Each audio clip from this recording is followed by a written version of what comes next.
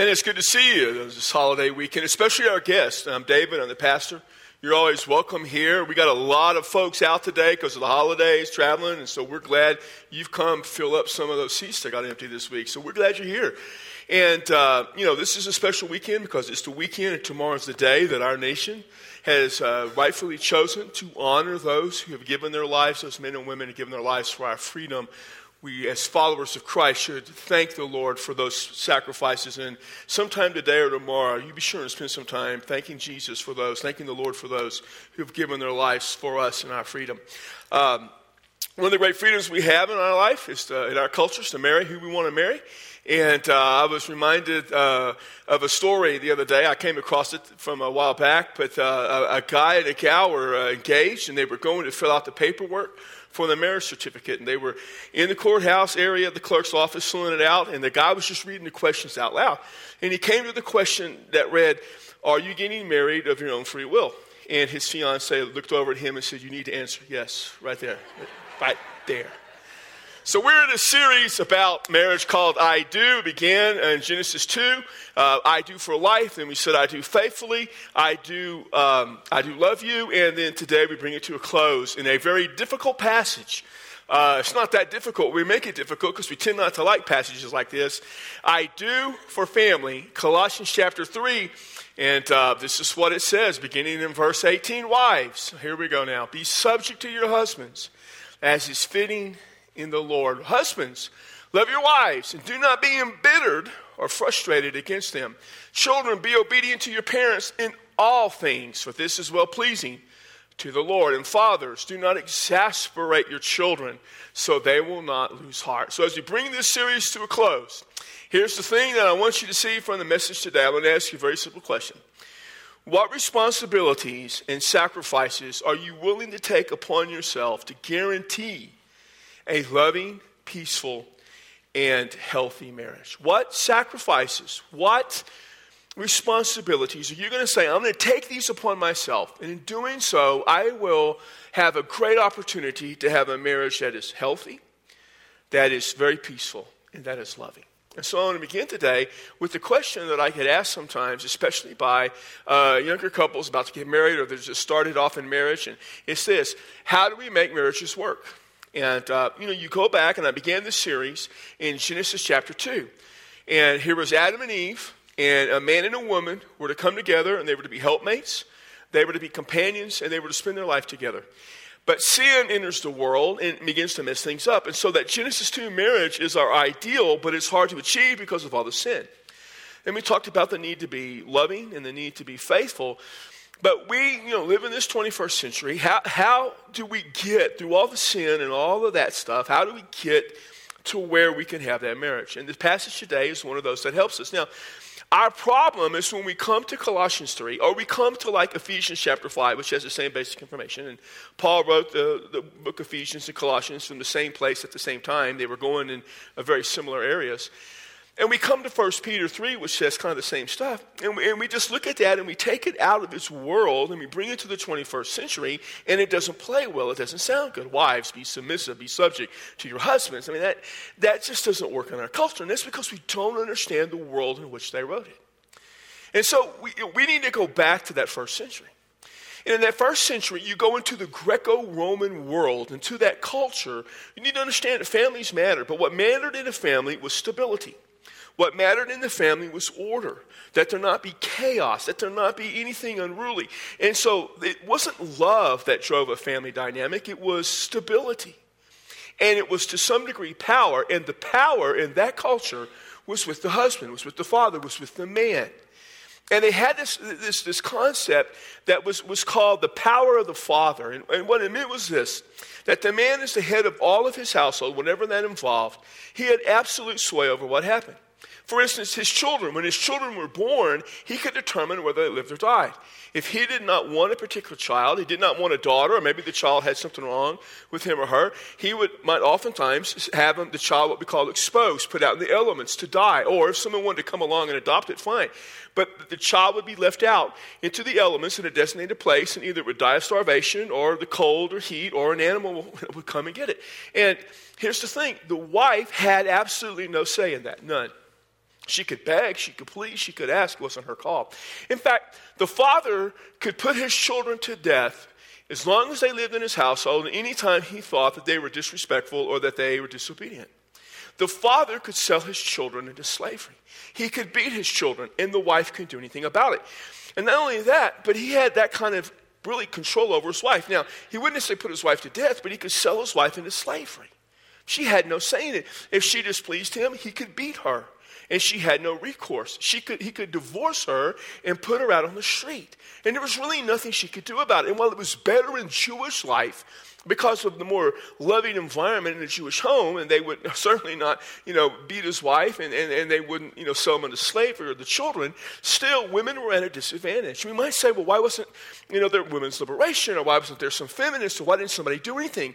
And that's because Christianity hadn't taken hold of the world yet. Because liberation, feminism, the idea that women are equal to men, comes from Christianity. You may not realize that. The world doesn't want to tell you that. But that's the truth. And Christianity wasn't there yet. And so Jesus comes into this world. And Jesus comes, and he comes, to the Jewish people, obviously, and later it'll spread to the Gentiles, but he comes really to the Jews. And he brings this unbelievable message that elevates women to equality with men. And he talks about how any of us can come to faith. And he heals women, and he talks to women, and women follow him. And women love him, and they serve him. And when he was dead, it was women who went to the tomb to anoint his body. And when they found the tomb empty, the first people to find it were women. And it was a woman, Mary Magdalene, who was the first person to see Jesus raised from the dead. It's amazing. And he elevated the role of women. But you know what Jesus never did for women? He never liberated them. He didn't. He didn't change the social codes. In fact, Jesus never got involved in social issues at all. Today we constantly read about social issues about, Jesus did this and Jesus did that. Someone the other day was talking about how Jesus, he fed the poor and took care of the hungry. And no, he didn't. I've read the New Testament a bunch. All 4 Gospels, Matthew, Mark, Luke, and John. He didn't do that. He fed 5,000 people one time and 4,000 people another time. He fed them because they came to hear him. They had nothing to eat and they were hungry. He said, the poor you will always have with you. Jesus didn't do anything. And then Jesus ascends into heaven, and Christianity begins spreading throughout the Gentile world, first because of Peter, then because of Paul. And Paul took the gospel to all these pagan places, and pagans would come and renounce their religion and come be followers of Jesus. And women did it far more than men. Because in Christianity, they found that their life could have meaning and purpose. And so women would leave paganism. Now, they were still obligated to follow the religion of their husband, but they did that in the name only anyways, oftentimes. They could go now, and they could go find this other religion about this guy, Jesus. And they were elevated, and they could go to a worship service, they could go to a Bible study, and they could raise their hands and ask questions. And it was okay. Some of them actually began to teach.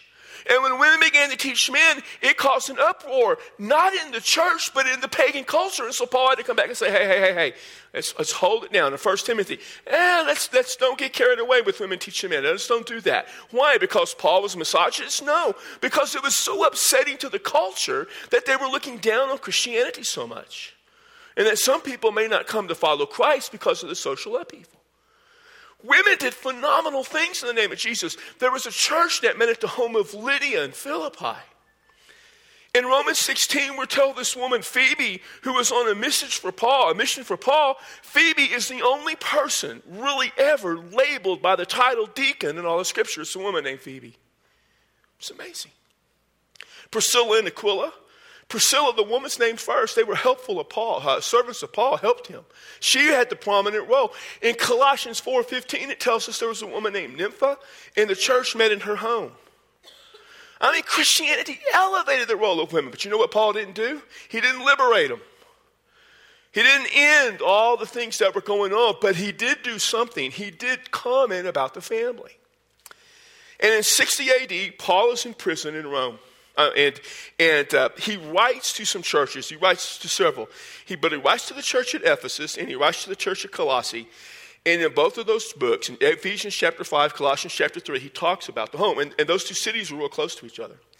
A few years later, Peter, in 1 Peter, writing to the same general area, talks about family life as well. And by the way, next week I start a summer series on 1 Peter. And one of the things they do is they want to be sure to establish in the home what needs to happen. And so in Colossians chapter 3, Paul does this. He starts talking about what it means to be in Christ. And then in Colossians 3:12, this is what Paul writes. This is amazing. Paul says to these pagans, former pagans, these Gentiles, since God chose you to be holy people, he loves. By the way, in paganism, the pagan gods never loved the people. And here he says, God loves you. You must clothe yourself with what? Mercy, kindness, humility, gentleness, and patience. Then he says this, make allowance for each other's faults. This is radical. Forgive anyone who offends you. Oh, wow. Remember, the Lord forgave you, so you must forgive others. Above all, clothe yourself with love. That's love for one another, which binds us. Love binds us together in perfect harmony. It's love that binds us together. And let the peace that comes from Christ, what? Rule in your hearts. For as members of one body, you are called to live in peace and always be thankful. He wrote that. And then a couple of verses later, he says this. With all this in mind, that we are to love one another because of God's love for us, that we're to forgive, that we're to live in peace with one another, he said, wives, be subject to your husbands. And we say, oh, I don't like that. And our culture hates that. Be subject, be submissive. Pick another word, pick a synonym if you don't like that word. How about give into? How about yield? How about defer? It means the same thing. Wives, defer to your husband. Now, we're shocked at that. It offends our culture. I got news for you. Back then, that was par for the course. They expected nothing less. Of course they were going to submit to their husbands. Even as Christians, they would submit to their husbands. What choice did they have?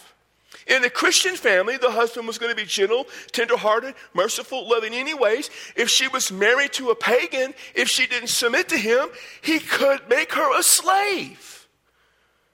He could divorce her. He could beat her. Well, of course she was going to submit to him. You know what's radical? Not that she had to submit, but the motivation behind it. What did Paul say? He says, submit to your husbands as is fitting in the Lord. What was radical was not the submission. What was radical was the reason. Because you are in the Lord. You're a follower of Christ. You're not submitting because society dictates it. You're submitting because you love and follow Jesus.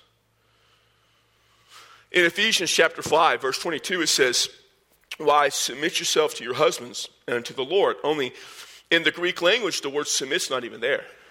In the Greek, when you translate it literally from the Greek to the English, it says, wives, to your husbands as to the Lord. Where do we get the word submit from? Verse 21. Ephesians 5:21 is talking to the whole Christian church, said, submit yourselves to one another. I'm to submit to you, you're to submit to me. This section submits to that section submits to this section. I mean, you submit to one another. And but wives, by the way, for the sake of your family, to your husbands as to the Lord. In 1 Peter 3:1 says, submit to your husbands so that you might win them over by your good works. In other words, you wives have husbands who are still pagans. If you submit to them, they may become followers of Christ because of your goodness. It's an amazing thing. You say, but David, wait. I mean, these pagan wives, these Gentile wives, what if, and this would happen, their husbands say, I'm going to worship at the temple tomorrow. You're coming with me to my pagan worship service. Because that was expected. Well, surely they didn't have to go. In fact, I've heard that said now, if it was a matter of conscience or a matter of, of doing something that might offend God, they didn't have to do it. Well, Paul didn't say that. He says submit. Here's the thing. If they didn't go with their husbands could sell them into slavery, divorce them, and beat them. Paul and Peter couldn't help them. And so here's the thing. Paganism isn't real anyways, and wives would oftentimes go with their husbands and just sit there and do nothing. Paul just said, look, Peter said, if you want to win them over, Paul says, if you're in the Lord, do this. Just submit to your husband. But just go. You're not really worshiping. I mean, this is a different way of thinking because it's saying you're not doing it for any other reason than you follow Christ. But the radical part still hadn't come yet. The radical part is in verse 19. when he said husbands, and there was always obligations to the husbands, provide for your family, ensure their family doesn't have chaos, give order and stability. Paul didn't say that. He said this, husbands, here's what I want you to do. Love your wives and don't get frustrated with them. Love your wife. What are you talking about? That was the radical part. And the word love isn't the Greek word eros, which is, the erotic love or, sexual love or all that, or falling in love. It's the word agape. In John 3:16, for God so loved the world, it's the idea of a sacrificial love. You sacrifice. In fact, this is what he says in Ephesians 5:25. Love your wife as Christ loved the church. And what did Christ do for the church? Paul says this, he gave his life, he sacrificed his life for the church. You know how much, guys, you're supposed to love your wife? You sacrifice everything for them. That was radical. That's the part that changed. Now he goes on and he talks about children, obeying your parents. And since I'm not talking about family life and raising kids, so I'm not going to go into that. But I remember trying to find out, what does obey really mean? So let me tell you what obey means. It's an interesting concept, and sometimes people don't get this. So kids, here's what obey means. It means to do exactly what your parents tell you every time they tell you. Maybe that's clearer. I don't know. Quote me on it. But the real radical thing wasn't that. The radical thing was this. When Paul says, hey, you dads out there, don't exasperate your children. Don't provoke them to anger so that they will lose heart. That was the crazy thing. What was expected of the father? And so here's all of this stuff. And we're focused on the marriage part, so we won't focus on that. But here's the thing. How do we make marriages work? Well, here's how. Marriages work when we put our own interest aside and we take the interest and the cares of our spouse and our children and we put them first. In other words, we follow the example of Jesus. Here, you know how to make a marriage work. Here's what you do. You take all your interests that you have, all your concerns, all the things you want, and you lay them over here. And you go find your spouse, and you go find your kids, and you take all the cares they have, and all the interests they have, and all the concerns they have, and you take them, and you put them front and center in your life. That's how you make a marriage work. Which brings us then to how this whole series started. Getting back to Genesis 2. For Genesis 2 says, a man and woman spend their life together. They're companions, they complement each other. And they're of one flesh and it never separates. In fact, in Ephesians 5, Paul even quotes that part. But we live in a sinful world. How does that happen? And here's the thing. Paul didn't write this for the world. As Christians, we try to take this stuff. We try to take here in Colossians 3, and Ephesians 5, and over in 1 Peter 3, and we try to give that, and we try to cram that down the throat of the world, and the world spits it back out because it's not written for them. It's written for Christians. Now, if you're not a follower of Christ, you're off the hook, basically, on this. Now, your marriage will probably stink anyways, but you're off the hook. You might want to try this because it'll still work. Here's the thing. It's easier to submit or defer to your husband, if you want to use that word, if you first submit to Christ. Did you know that? It's easier to love your wife if you first love the Lord. And guys, this isn't for you to go say, hey, wives, you need to submit to me, because it's not written for you. It's written for them to do. And we've been married almost 37 years, and I've never told Debbie she had to submit to me but one time. And this is what I learned in that one time.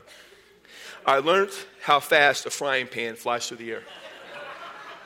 And that it hurts. And then it repeatedly hurts every time you keep getting hit by it when you're on the ground. So I just made this decision. That was not a good strategy for me to ever do. So here's the thing. This is not a formula. I wish I could say, here's 3 or 4 steps you need to take to make this work. It doesn't do that. So I'm just going to ask you a couple of questions, and I'm going to make a statement at the end to kind of bring this thing to a close. So here's the first couple of questions I want to ask you. Wives, what does submission look like? And husbands, what does love look like? Because you got to answer that. I can't tell you what it looks like. Because all of your relationships are unique. Some of you are single and say, well, I don't know. Well, before you get married, you need to figure this out. Every marriage is unique. And this is not about equality. It is Paul the misogynist, who wrote that there's no difference between male or female. Paul's the one that elevated women. Paul. Jesus first, then Paul. Jesus did it. Paul wrote about it. It's not about who's smarter. who makes more money. It's about how do you lay aside your interest to take the interest of someone else upon you. So, for Debbie and I, back in 1992, I was on staff at my home church, Park Hills Baptist. I had started off as a youth minister somewhere, and then I was pastoring a small church. And in 86, I left that pastorate to go to the big church, Park Hills, my home church, to a big church, to be the associate. And so in 92, I was ready to go back to pastoring. And so I began sending my resume out. And I had my mentor at the time was in a church in an area, and I asked him to send it to First Baptist Laredo. First Baptist Laredo looked like a great opportunity. Now, I knew Debbie had spent part of her life in Laredo, and she grew up some there. Her sister was born there. So once the resume was sent, I said, hey, Debbie, I had Don send my resume to FBC Laredo. And she says, go have him get it back, because I ain't going to Laredo. I said, I get that. And she says, I'm not going. I said, I understand. I said, the problem, they're going to have hundreds of resumes. They're not going to talk to me. It's just there. And, they had 400 resumes sent to that church, and mine went straight to the top. And so they called me up and said, hey, we want to come hear you preach there at Park Hills if they'll let you preach, and we want to come talk to you. Is that okay? Let's get a date set. And I'm like, let me talk to my wife. And so I go to her and say, listen, Laredo wants to talk to me, but here's the deal. If you don't want to go, we're not going to go. And she said, if the Lord calls you to go to First Laredo, I'm going to follow you there. So here's the thing. We both put aside our interests for the interest of the other. And so First Laredo came to hear me preach, and we had lunch. And we had this meeting that kept going on, and it was so good that when they left, Debbie said, if they don't call you as pastor, they're crazy. I was like, yeah, and they did. And so this is the thing. For God to bless that, I had to take what I wanted, and I had to set it aside. And she had to take what she wanted, and she had to set it aside. And that's how that works for us. And I don't know how it works for you. But here's the thing I know is this. Do you want a life where you always fight to get what you want? Or do you want a life where your home is loving, supportive, and peaceful? Because you can't have both. There are some people who are like, man, I want what I want. I want my rights. I'm going to fight to get it. Fine. And you're going to have a miserable home life. It doesn't work that way. And so this is the thing. People say, but David, you don't understand. My husband, he makes bad financial decisions. He's cost us money. He won't listen to me. He won't listen to me. And if you just let me take over the finances, and I'm like, okay, that's fine. But here's the thing. Go talk to your husband, see if y'all can kind of work through this. But in the end, what would you rather have? Would you rather have a little bit more money, and you have your husband frustrated and bittered because you totally cast him to the side? Or would you rather have a little bit less money and a peaceful home life? What do you want?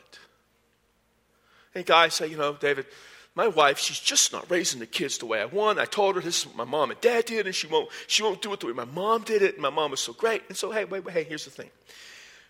Your mom probably wasn't as great as you think she is because of the way you turned out, And your dad probably thought there were times that he wished your mom was like his mom. And you have this, guys, we have this idealized version of our mothers and how they are. And here's the thing. Would you rather have your wife just become embittered trying to do everything the way you say she has to do it because it's how your mom did it? Or would you rather just let some things slide and have a nice, peaceful house? What do you want? Some of you would say, my spouse isn't a Christian. It's hard, and I get that. Were they a Christian? When you two got married, were you both Christians and you came to faith later? Because if you did, you changed the nature of your relationship. So, what does it look like for you to love your spouse or to defer to your spouse? Because you got to figure that part out.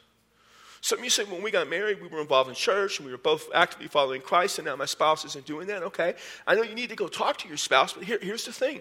What does it look like for you? And think about what Peter said in chapter 3, verse 1 of 1 Peter. Submit, because you may win them over. What do you need to do to win your spouse over? See, we live in a culture that doesn't like all this. We live in a culture that rejects all this. I get that all the time. But here's the thing. I just come to this point in my life. Maybe it was after the frying pan incident, I don't know. But I came to this point in my life. I don't care what the culture thinks or says. I am a follower of Christ. And because I'm a follower of Christ, I'm going to listen to what Paul says. Because I know that's the only way my marriage will work. And what did Paul tell me to do? He said, love your wife. Just love her. And don't get frustrated with her. So I go back to the very, very beginning of what I said in this message. What responsibilities, what sacrifices do I have to take upon myself in order that my marriage will be happy, peaceful, healthy, supportive, loving? Well, one of the things that I have to do is I have to take all my interests, and as best I can, and I fail. I realize I don't do this all the time. I fail, but I got to take them, and I got to put them aside. And I got to take my wife's interests, and I got to put them front and center. And even if they frustrate me sometimes, even if I don't understand it sometimes, I'm just going to take those and I'm going to put them first. And I'm going to love her no matter what, because I want my marriage to be successful. And the culture isn't ever going to help me make my marriage successful.